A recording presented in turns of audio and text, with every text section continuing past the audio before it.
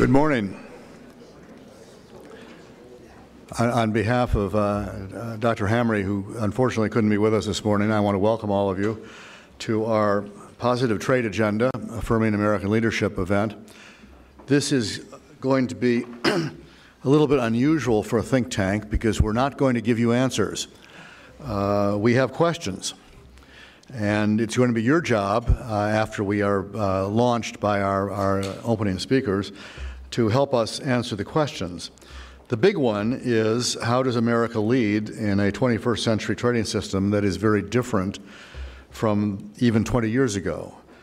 Examples: global supply chains, digital trade, major new actors. I think you'll find China figuring prominently in all three of the conversations we're going to have, as well as the remarks of our opening speakers.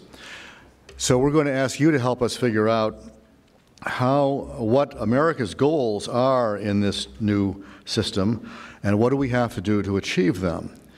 And this is going to start a process. It would be nice if you can all come up with nice, neat answers, but we don't expect that today. I hope this is going to be the beginning of something that CSIS is going to be spending some time on going forward, trying to answer those questions. What we're going to do today, and I'll give you more instructions later because we have walls coming down and going up and you have to move around a little bit, and I'll get into that at a later point. But we're going to have some opening remarks that will try to frame what we're doing, and I'm going to yield to the two of them in just a moment. And then we're going to have three breakout sessions that will run at the same time on three of the key issues that we've identified. The idea of a trade policy goal of 3 zeros, of zero tariffs, zero non-tariff barriers, and zero subsidies. The question of reforming our multilateral institutions, particularly the WTO, and whether they are equipped to deal with the new challenges that the trading system presents. And then finally, as you might imagine, one session on China, whether we should disengage, recognize futility, or engage and try to fashion a constructive policy going forward. And your task in each case is going to be to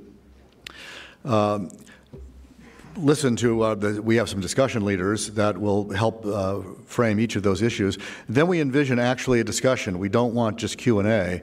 So we need you to go to the group that you chose when you signed up. No switches, please. Otherwise, it's going to be unbalanced.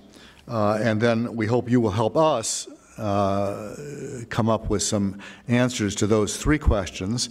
And your reward at the end of that is lunch. And so when we're done, we will send you out to get lunch. We will bring the walls back up, reconvene as a collective group, and your discussion leaders will summarize what you have said. So that's the plan for the day, and I'll give you more logistical details at a later point. Right now, it's a real pleasure for me to introduce the person who really inspired this event in the first place, by suggesting that this is something that we should do, and raising with us the 3 zeros idea in particular, and that is Fred Smith, who is the chairman and CEO of FedEx Corp. He founded FedEx in 1971 after his tour of service in Vietnam with the Marine Corps, and since then he's built FedEx into a $65 billion global transportation, business services, and logistics powerhouse, not to mention a brand name that is known worldwide for fast, efficient, reliable service. I think he's the ideal person to begin our conversation today as a vocal and active proponent of the fundamental benefit of open trade to our economy, American dynamism, and the American quality of life. During his time as a leader of FedEx, he's seen firsthand how trade liberalization has revolutionized his industry and many others, and empowered both the customers and the citizens that they serve. Before he comes up to make his remarks and to introduce our keynote speaker, Secretary Paulson, we're going to show you a short video courtesy of FedEx. So let's go ahead with that, and then we'll hear from Fred directly.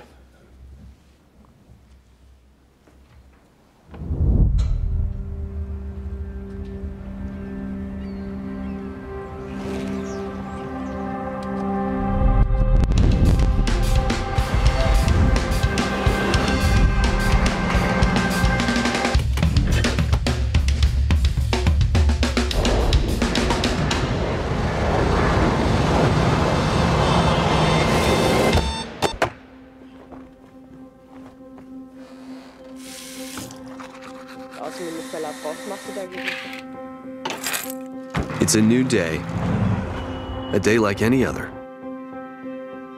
A day of possibilities, a day of challenges.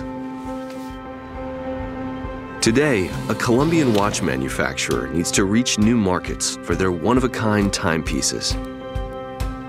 A medical firm needs their custom-designed cranial implants to arrive in the U.S. in time for urgent surgeries. An internationally renowned exhibit needs to transport the largest collection of King Tut treasures ever on display outside of Egypt. A growing seafood supplier needs to expand beyond their area without compromising quality and freshness. An enterprising fitness equipment company needs to reduce the costly errors that come with classifying their freight shipments by hand. It's a new day. People, small businesses, and enterprises around the globe looking for better ways to connect and make a difference. And the one thing they all have in common is who they choose to help them do it.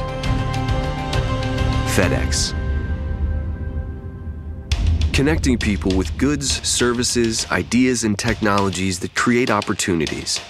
Providing customers around the world with a unique portfolio of business, logistics, and shipping solutions. Serving 220 countries and territories, linking 99% of global GDP, moving 14 million shipments each business day through 5,000 facilities, over 1,000 miles of conveyor belts, using nearly 180,000 vehicles, making it easier for customers to access new markets, new answers, new potential. Because something wonderful happens when you connect people and possibilities. Innovation soars. Jobs are created. Trade thrives. Economies grow. Lives are improved. That was today.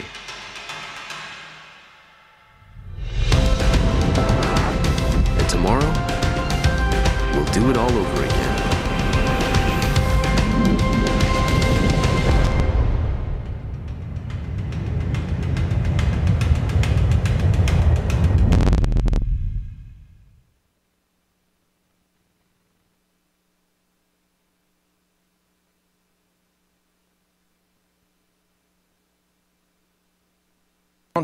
Now? You hear what I said before? Good to see you. So we decided to show that little video to make a point. And before I introduce our renowned speaker, I just wanted to reiterate what you saw in the video. FedEx sits at the nexus of global trade. It's a little out of date. We're actually moving almost 15 million shipments a day, serving 220 countries and territories. So we see the value of trade up close and personal every day. Millions of transactions between individuals and companies. As the video notes, our purpose at FedEx is to connect people and possibilities. And we do that by enabling global trade through our various and vast unmatched networks around the world. Let me also take a moment to acknowledge a member of the FedEx Board of Directors who you're going to hear from later in one of the breakout sessions, Ambassador Susan Schwab. So glad to see you here too, Susan. Based on what we've seen over the past 40 years at FedEx, and beyond that from 20th century history, we know that trade offers many benefits, something that's rarely said in the political discourse today, but I'd like to reiterate it here. Trade stimulates innovation and then shares that innovation with vast markets and billions of people around the world. Trade benefits small businesses most of all, allowing them to grow and access millions of new customers. At FedEx, we've seen that everyone benefits when it's easier to bring new products and ideas to a global market rather than just a national market. Trade creates jobs. In the United States, currently 41 million plus jobs are directly related to trade. That's more than 1 in 5 jobs in the entire economy. As America has become more dependent on trade, employment related to trade has increased more than 3 times the rate of non-trade jobs, according to the U.S. Business Roundtable. In addition, contrary to a lot of the political comments these days, global trade imbalances are actually declining. China's trade surplus is just over 1% of its GDP, down from almost 9% in 2007. This will likely continue as China and other developing economies become more consumer and service-oriented. The U.S. deficit as a percentage of GDP is now 2.5%, down from its recent peak of 5.8% in 2006. Contrary to what some believe, while trade has caused the loss of some jobs, technology is responsible for far more. In fact, as we all know, technology is both a job destroyer and a job creator. You can just look at a brief history of the United States to see that. According to Professor of Economics Donald Boudreaux in a New York Times editorial last March, quote, in the early 1900s, automobiles famously destroyed jobs for buggy whip makers and blacksmiths. Starting in the 1980s, personal computers and email killed millions of jobs for stenographers and document deliverers. Today, ATMs and online banking apps are eliminating jobs for many bank workers. He goes on to say that despite these and many other innovations that have destroyed jobs, the number of U.S. jobs today is far higher than ever before in our history, and so are the earnings of many Americans. I doubt any of us in this room would try to stem the tide of technology. If so, put your mobile telephones down, quit ordering online, and ground the drones. Similarly, let's not call for the shrinkage of trade. It has created greater wealth worldwide and lifted hundreds of millions of people out of poverty. Trade, as our little video shows, creates opportunities every day. We need to work hard to transition those who have lost employment into the many jobs created by trade and new technologies. FedEx provides innovative jobs training programs that widen the pipeline for pilots and aircraft mechanics, for example. We also offer training opportunities for underserved young people who are eager to learn and work. And we also work hard to educate our workers on the benefits of trade. At FedEx, we have a program to educate our team members because all our jobs, more than 450,000 strong, are, in our opinion, trade jobs. We believe the global business community needs to continue to work hard to highlight the investments and job gains created through worldwide trade. While FedEx remains committed to lowering trade barriers for all our customers, we must make sure that lawmakers are aware of the benefits of trade and of the global rules-based trading system. We need to tell a better story of trade benefits to companies and consumers everywhere. It's a great story, one confirmed by history and full of potential for our future. Now I have the great honor of introducing our keynote speaker today. We were recently together in Singapore, where I had the opportunity to hear his perspective on China and his warning about the possibility of an economic iron curtain. I'm very glad he's here today to share more of his thoughts. Hank Paulson is a businessman, a China expert, a great conservationist, and a distinguished author. He's also the founder and chairman of the Paulson Institute.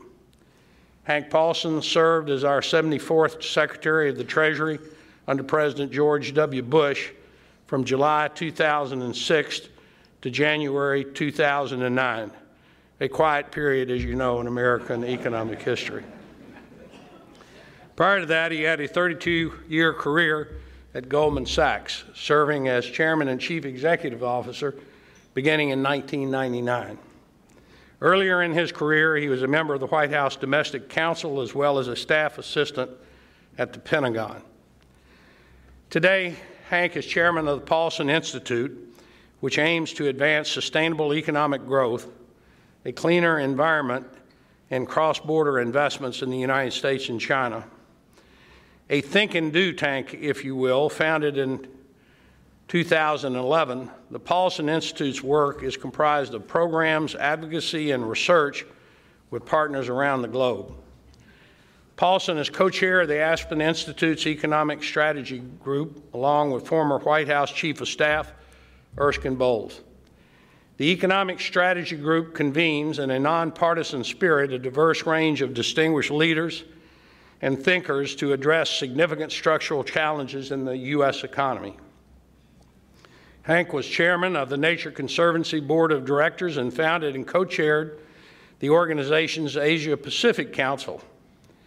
In 2011, he founded the Latin American Conservation Council, comprised of global business and political leaders, which he co-chaired until 2017. He also co-chaired the Risky Business Project from 2013 to 2017, a nonpartisan initiative that quantified and publicized the economic risk of climate change in the United States. Paulson describes his experiences as Treasury Secretary fending off the near collapse of the U.S. economy during the Great Recession, which he wrote about in his book, On the Brink, and his vast experience working with scores of China's top political and business leaders and witnessing the evolution of China's state-controlled capitalism is the focus of his new book, Dealing with China. We are lucky indeed that we get to hear directly from him. Please join me in welcoming Secretary Hank Paulson to the stage.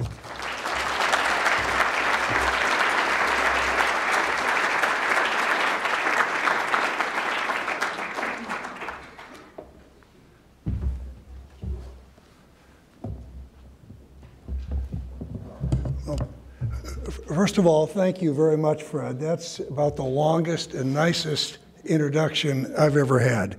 And we'll be talking about China today. And I'll tell you, first of all, there's no better spokesman anywhere for trade than Fred. I don't think there's anyone that knows China any better than Fred. The Chinese respect strength and candor. And Fred exemplifies both of those things. And so, again, thank you very much, Fred. And ladies and gentlemen, can you all hear me? Is this working? Good. Thank you very much for joining us this morning for what I'm certain is going to be an intensive half day of discussions and exchanges. To get things started, let me send you off into your 3 breakout groups by being as blunt as I know how to be. You're going to face an incredibly big challenge. For one, the trade debate, as Fred has so eloquently said, in this city has changed markedly from just 5 years ago, much less from when I served as Treasury Secretary. Both sides of the political aisle, leaders and legislators, now question the benefits of trade. Across our political spectrum, from left to right, many argue that America has been taken for a ride. For others, the problem isn't trade, but rather trade agreements. They question the way the trade policies and practices have been conducted in recent decades by administrations of both parties. In fact, politicians on both sides are actually applauding for tariffs, something, quite frankly, I never thought I'd see. America's approaches, policies, and posture toward international trade are in play. And trade risks becoming a political football as the presumptions that once drove American policy come under question from all sides.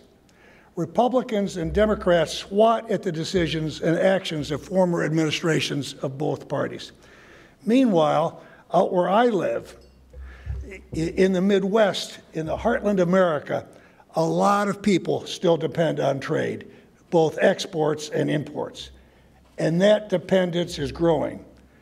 They're crying out for solutions, not political sniping. Above all, they're crying out for access to and more opportunities in foreign markets, because that's where so much future growth is, and where opportunities lie. And that's why expansion into foreign markets is essential to their growth strategy.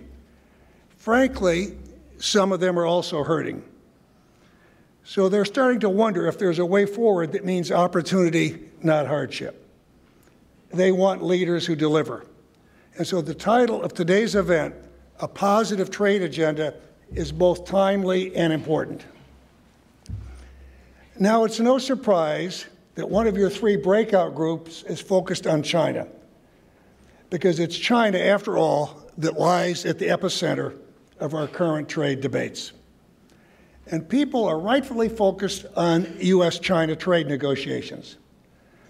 My view is that China can agree to enough of what President Trump seeks to enable a deal that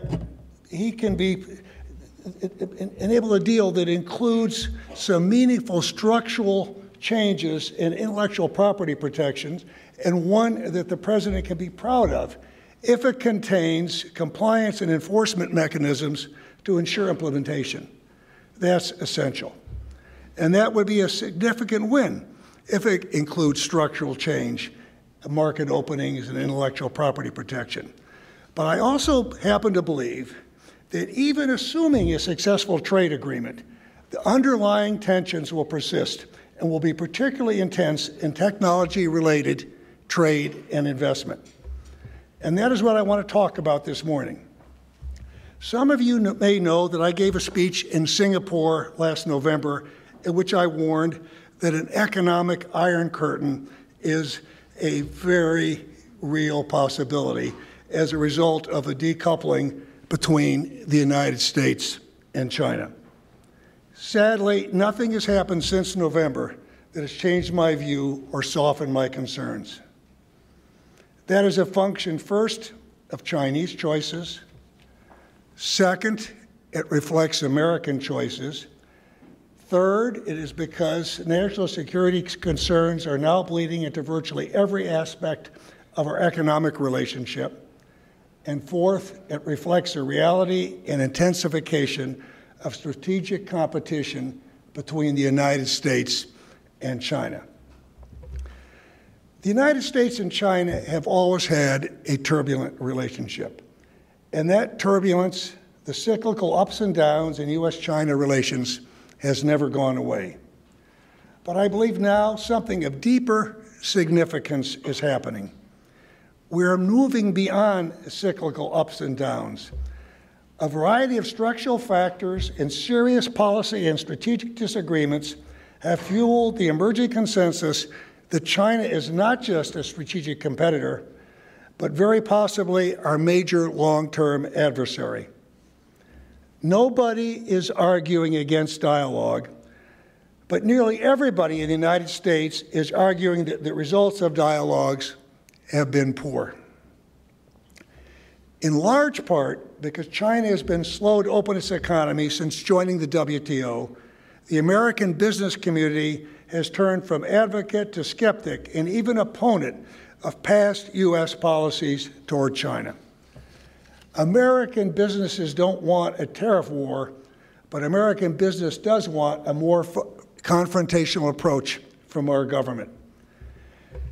And against that backdrop, we must look warily at the prospect of what until now has been a healthy strategic competition could lead in directions that tip into full-blown Cold War. I spoke at length at Singapore about how we arrived at such a moment of heightened tensions, with a big emphasis on China's policies, practices, and behavior. So today, I want to lay out what I view as the biggest risks, especially to the United States. And I'll make a few modest suggestions as how to begin the long process of setting U.S.-China relations onto a more sustainable footing. First, the risks of an economic iron curtain are considerable. And while many Americans like to talk about the risk to China, we need to face up to the fact that some of the policies now under debate in this city pose considerable risks for the United States also. Here's the nub of it.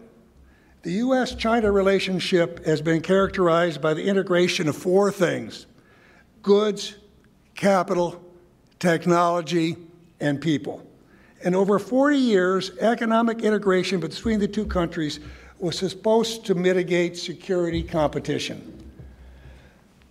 But an intellectually honest appraisal must now admit both that this hasn't happened and that the reverse is taking place. And technology is a critical driver of this change. In today's world, technology is an integral part of business success, blurring the lines between economic competitiveness and national security. The result is, after 40 years of integration, a surprising number of political and thought leaders on both sides advocate policies that could forcibly de-integrate two countries across all four baskets.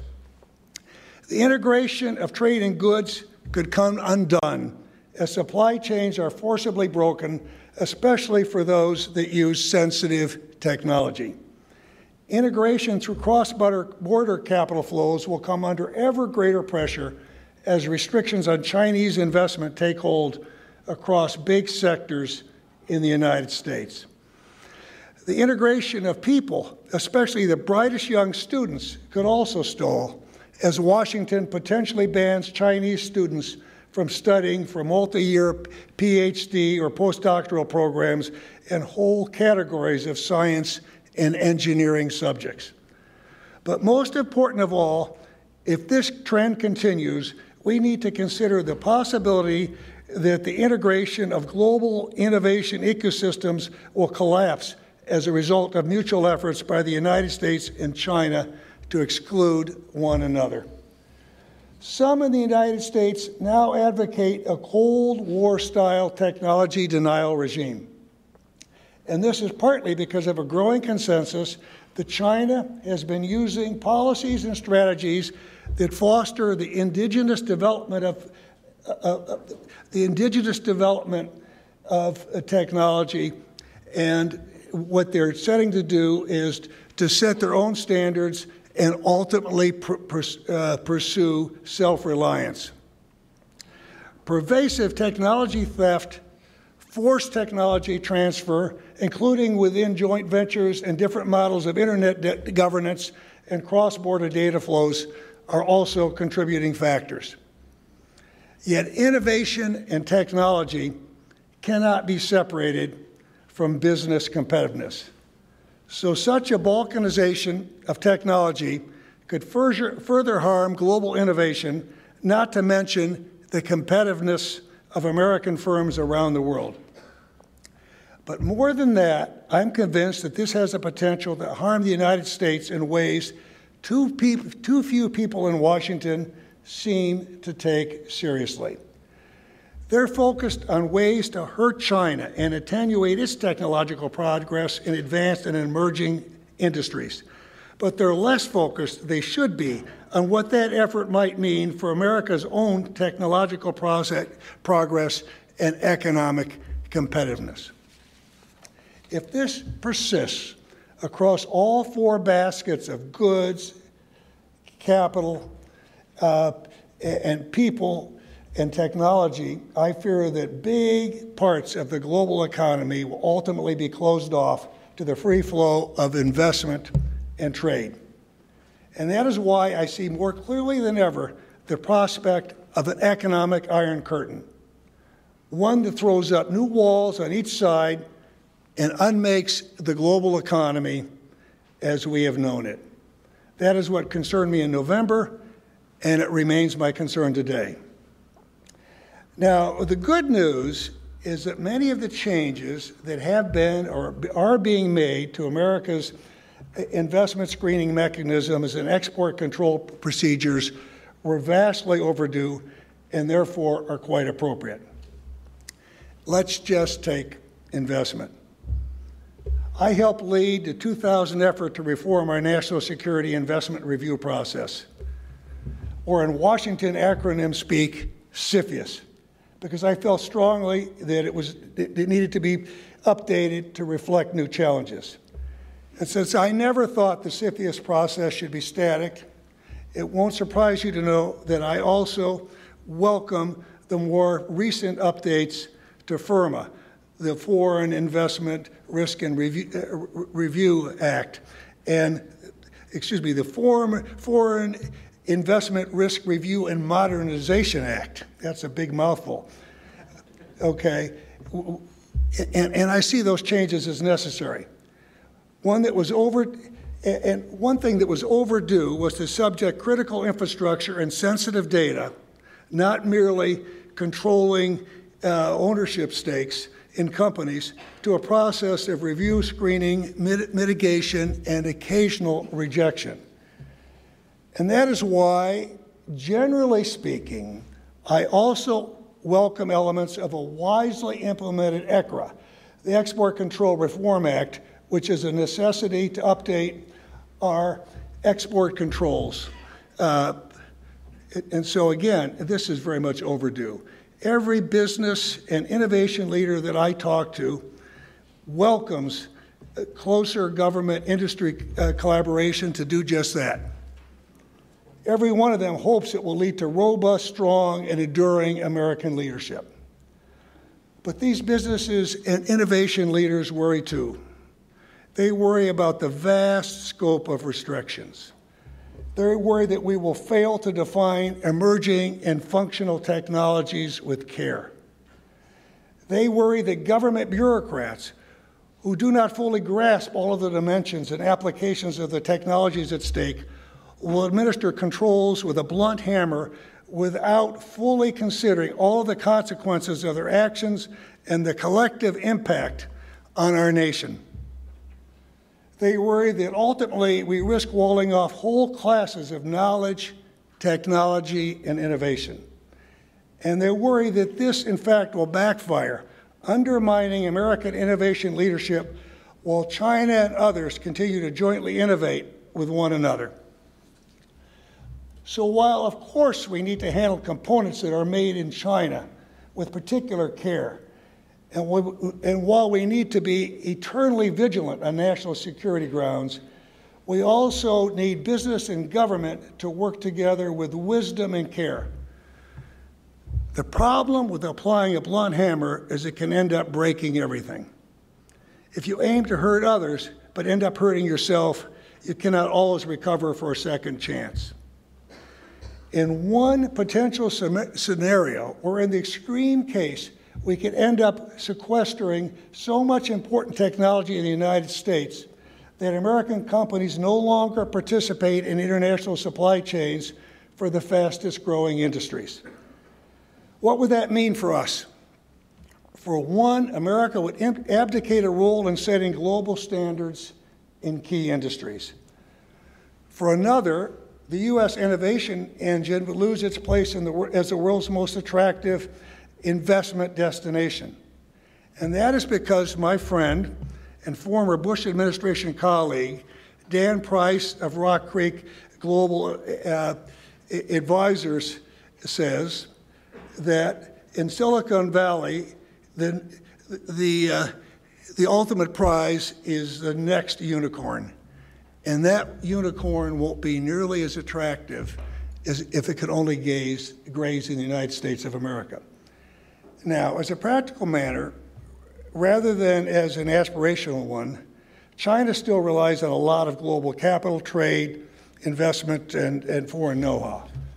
And so the most strident calls for decoupling are actually coming from the United States and to a lesser extent from Europe, not from China. Although China, it is true, is now taking urgent steps to try to indigenize its supply chain, something that some in that country have always urged. But here's the problem for our country, for those who advocate a U.S.-China divorce. Decoupling is easier when you're actually a couple. But the United States and China are not, in fact, a couple. There are more than two players here, and the rest of the world gets a vote.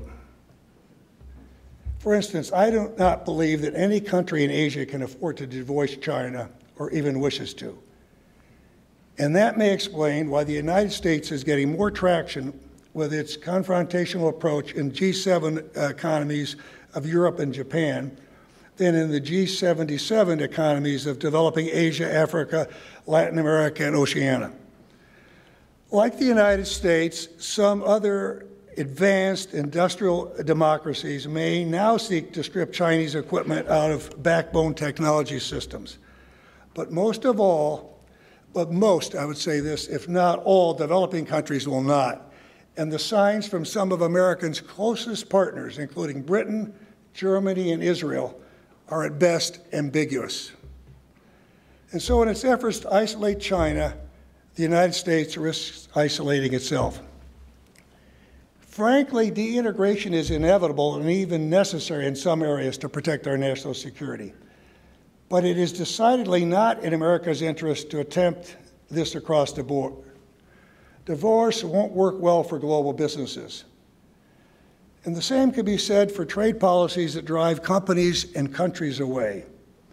So instead of pursuing a carefully calibrated de-integration focused on sensitive and critical areas, the U.S. seems instead to be flirting with a comprehensive de-integration.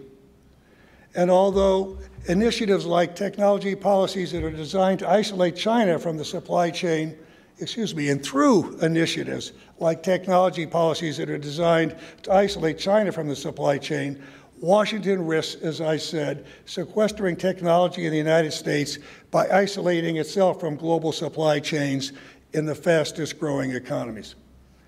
And Washington is at risk of more battles with its allies and partners, the very partners it needs to help alter China's behavior.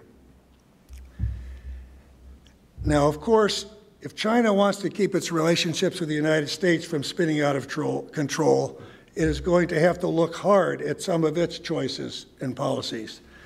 And so I continue to encourage Chinese leaders to pursue reforms in three baskets in particular. First is competition reforms.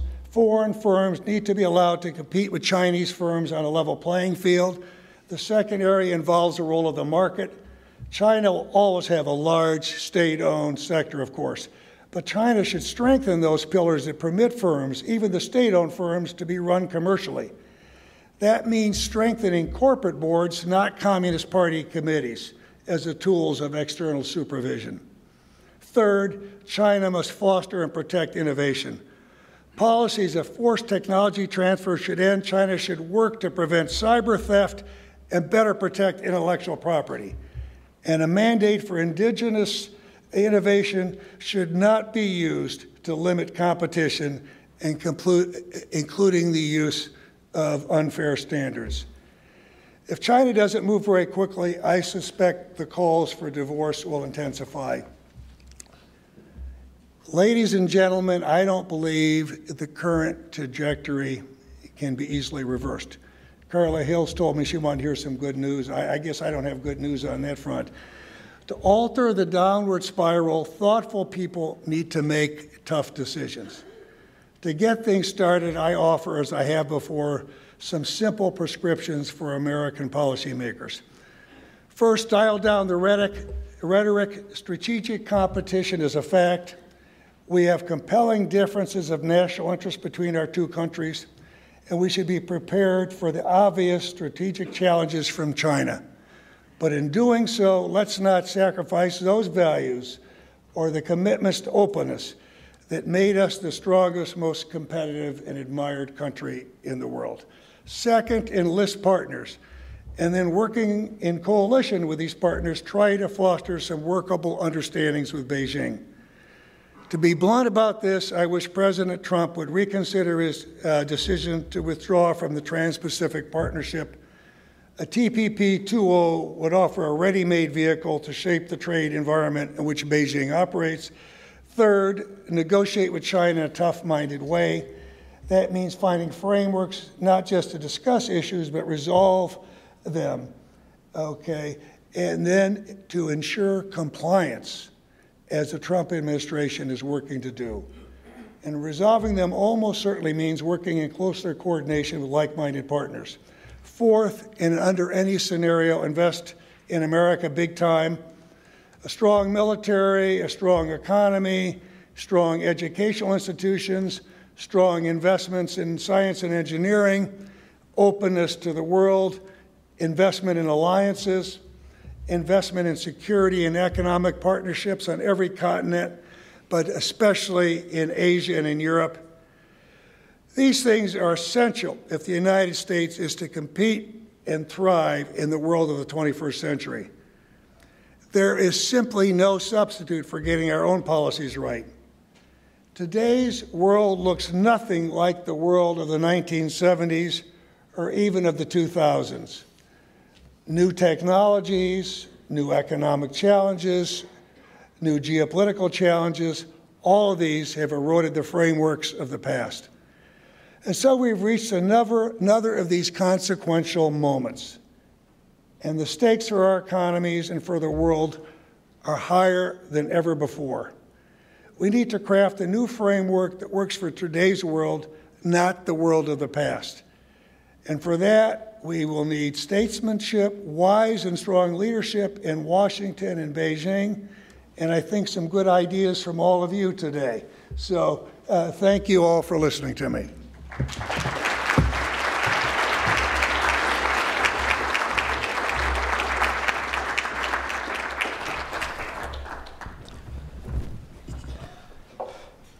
So thank you very much for some great framing remarks and some excellent recommendations that will get us off to a good start.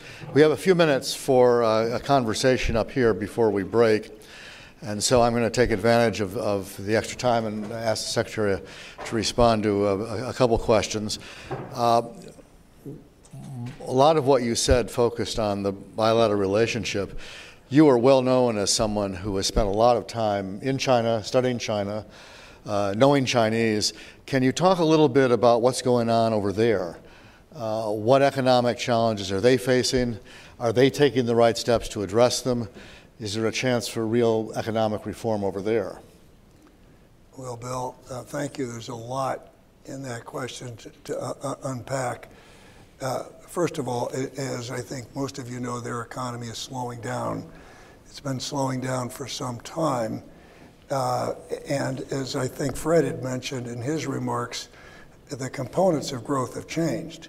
You know, over the last couple of years, only about 10% of China's growth, less than 10%, has come from exports, and almost 60% from consumption, and 40% from investment.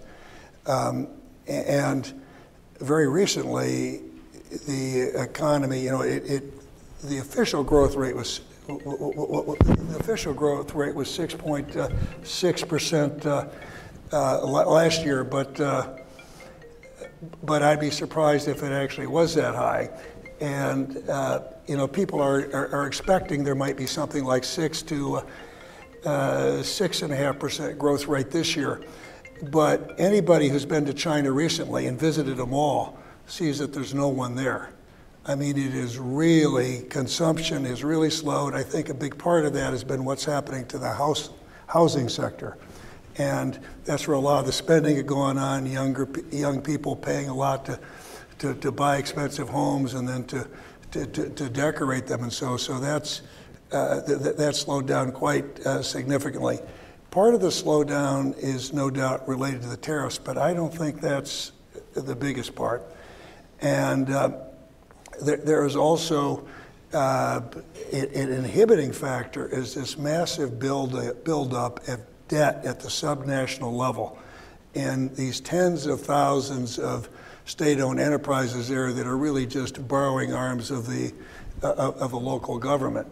And because that poses a real risk, the Chinese, I think wisely, have been slow to use monetary stimulus and other forms because they've been concerned about the leverage. So growth has slowed down. Now, in terms of reform, if you look at it in the domestic context from the Chinese perspective, Xi Jinping is just, is reformed virtually, looked to reform every aspect of China, from the Chinese society, social, political, military, economic, et cetera. And there's been some real success. I mean, in terms of air quality, they've achieved much more success than people would have expected very quickly. And in terms of anti-corruption. But in terms of the economy, you know, when he came in, he said, the markets are going to be decisive when it comes to allocating economic resources. And that isn't what's happened. What we're seeing is a massive misallocation of capital, which is hampering the economy because most of the jobs, growth, taxes, innovation is coming from the private sector, and a disproportionate part of bank financing, subsidies, government support is going to this very ineffective state-owned sector. And so this economy's got real challenges. They haven't invented a better form of capitalism.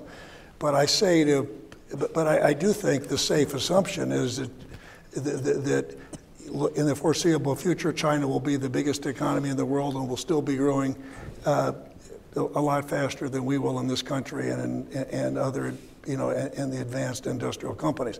Now, in terms of reform, as we'd like to see opening up, it's been very disappointing. You know, it's frustrating that almost 20 years after China entered the WTO, that there are vast parts of the economy that there's still ownership limits and joint venture requirements, and that I talked in my remarks about technology, because I think this is largely about technology, and you know, so there's big concerns about intellectual property protection, cyber theft, forced technology transfer, directly or indirectly. If you have to work with someone, a U.S. company's got to work with someone as a JV partner, how do you do that and have them not have your technology or your business practices? So that's been a major problem. I am, as I said, cautiously optimistic that the Trump administration will get some significant structural changes. I don't think that China is going to change, you know, their state capitalism. They're not going to change the overall the way they do business. I think structural changes would make a big difference. And the last thing I would say there is, for all those that are rooting for China to fail, you know, be careful what you root for. And on top of that, the structural changes that President Trump is trying to get are the real reformers in China would love to see those structural changes take place, and I think they would make China a more competitive economy and a stronger economy, and help them grow faster. Well, you opened, one of the things you mentioned opens up another door that I wanted to ask you about, which is the WTO. One of the debates making the rounds here in Washington is that we all got it wrong back then, in 2000, 2001, that we should have objected to them joining the WTO, and that we basically have been conned. Is that right? Do you think we were wrong back then, and we just are now suffering from our mistakes? I think, first of all, there's a lot of litigation, going back of history, and I go back. Last night at dinner, Fred Smith made a remark and said, well, if China hadn't opened up, how would you like Kim Jong-un running China? You go back with Kissinger and Nixon, and at the time of Mao, he was fighting a proxy war against the U.S. in Vietnam, and sowing seeds of revolution from Bolivia to Borneo. I mean, it was. So I think the opening up, and I believe when you look at WTO, it made sense at the time. And what we've seen happen is we've seen, U.S. exports to China grow by 500%, services by 900%, and so on. But the problem is that the WTO needs to be updated. It is like so many of our global institutions. It hasn't kept up with the global economy. No one foresaw a company the size of China with the success that China has and with all of the barriers they have, the protectionist tool of choice today, at least until more recently, wasn't tariffs. It was all the non-tariff barriers, the standards, the licensing, the regulatory barriers, all the things that the TPP tried to deal with. So I think that I look at what's happened, and China's been a big driver of global economic growth, and there's been a lot of benefits, hundreds of millions of people coming out of poverty. But what we need to do is we need to fix the system. It's not working. The WTO needs to be updated. Well, that's, I'm glad you said that, because that is precisely the topic of one of the breakout sessions coming up. This was not arranged in advance, by the way, but you've really opened the door to the discussion I hope we have, which is going to be about reform, but also whether the institutions that we've got really are equipped to deal with a problem the size of China. Well, there's very few. Let me just say this. When you look at the rapid change we've had in the world, driven by technology and AI, which, as Fred has said, is displacing so many jobs all around the world, not just in the U.S., all the major advanced industrial companies, even in China. You go through plants on coastal China, you see robotics rather than a lot of workers. When you look at those challenges, you look at all the cyber challenges, we need new rules. And if China didn't exist, we would still have a difficult issue with our allies coming up with a global governance structure. And I look at it, I never, there's a lot of revisionist history today. I never ever believed that China was going to espouse a Western liberal order, right? Or that they wanted to be a Jeffersonian democracy, or that the Communist Party wouldn't be predominant in China. But China has the same interest we do, and they need a global order. We're going to need principles to govern by if we're to avoid chaos. And so I really do think there's an urgent need for us to, and we want the principles that we have espoused and which has benefited China and the whole world to continue to be predominant. And if that's the case, we've got a lot of work to do. One of the things that you mentioned in your remarks, but we can spend a little bit more time on it in the remaining couple minutes, is investment. And you talked a little bit about FIRMA and ECRO, but tell us a little bit about the importance of investment in the trading system, both inbound and outbound. How important is it economically compared to trade in goods and services? How do you see the current investment environment in the United States? Is it welcoming or not? Should it be more welcoming? Again, a very big topic. And it's one I have a really strong view on. I think that investment that creates jobs and good paying jobs is going to be increasingly difficult to come by, increasingly important. It's going to be very competitive. And we see it even in the United States, within the United States, right? Just look at, the spectacle that we've seen with Amazon, and so we have real competition among states and the community to attract investment. And when you look at foreign direct investment, I think it's the highest compliment that anyone can pay, the United States of America if they make a long-term investment here. You buy U.S. Treasuries, you can sell them tomorrow, right? Trade flows can change. You look at enduring economic linkages and commitment. That comes from foreign investment, and it's very competitive. When you say, what makes any country an attractive source, or not a source, an attractive destination for foreign investment. There's a lot of things. There's the size of the market, the quality of the labor force, their technical capabilities, infrastructure, the regulatory regime, taxes.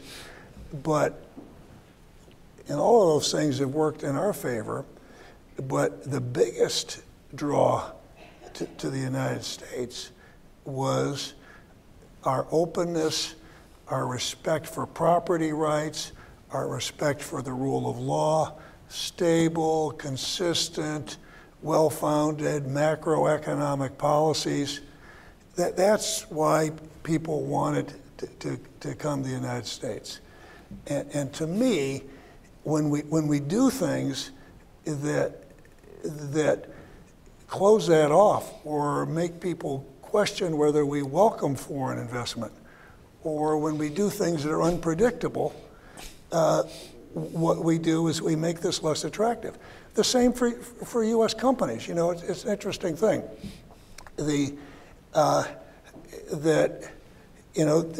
Hopefully the tariffs will be very successful in bringing China to the table and getting an agreement. But there's a cost to these things.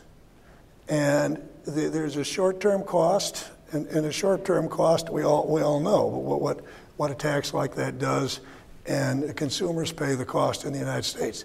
The long-term cost is, will U.S. companies continue to be attractive partners in someone's supply chain if they believe the U.S. can come in and break that apart at any time?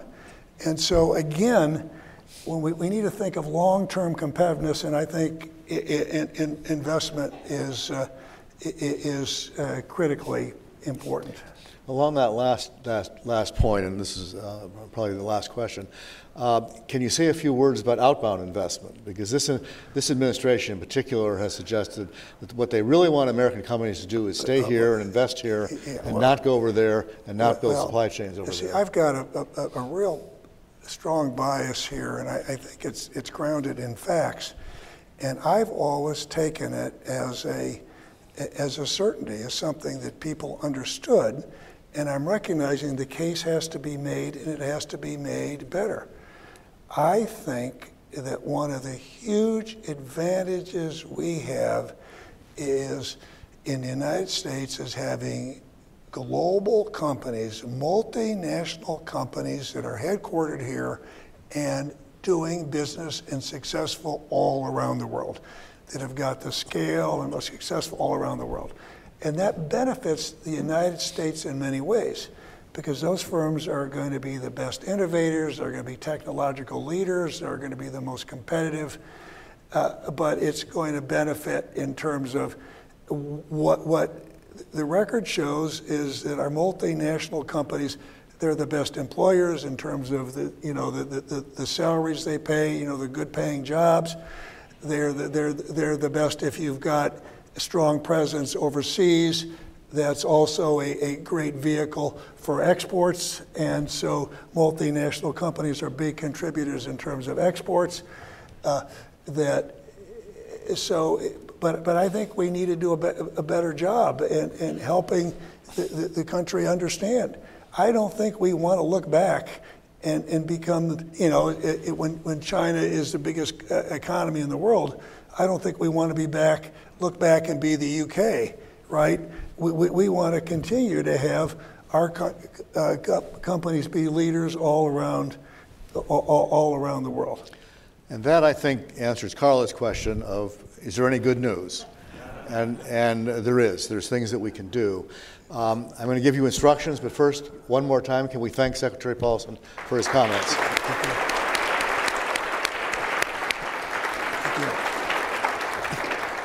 Now, here's what we're going to do. We're going to have a coffee break, and you need to go and have a coffee break because we're going to bring down the walls, rearrange the furniture.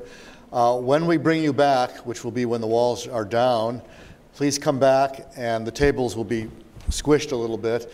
If you are in the 3 Zeros group, your breakout session is over there.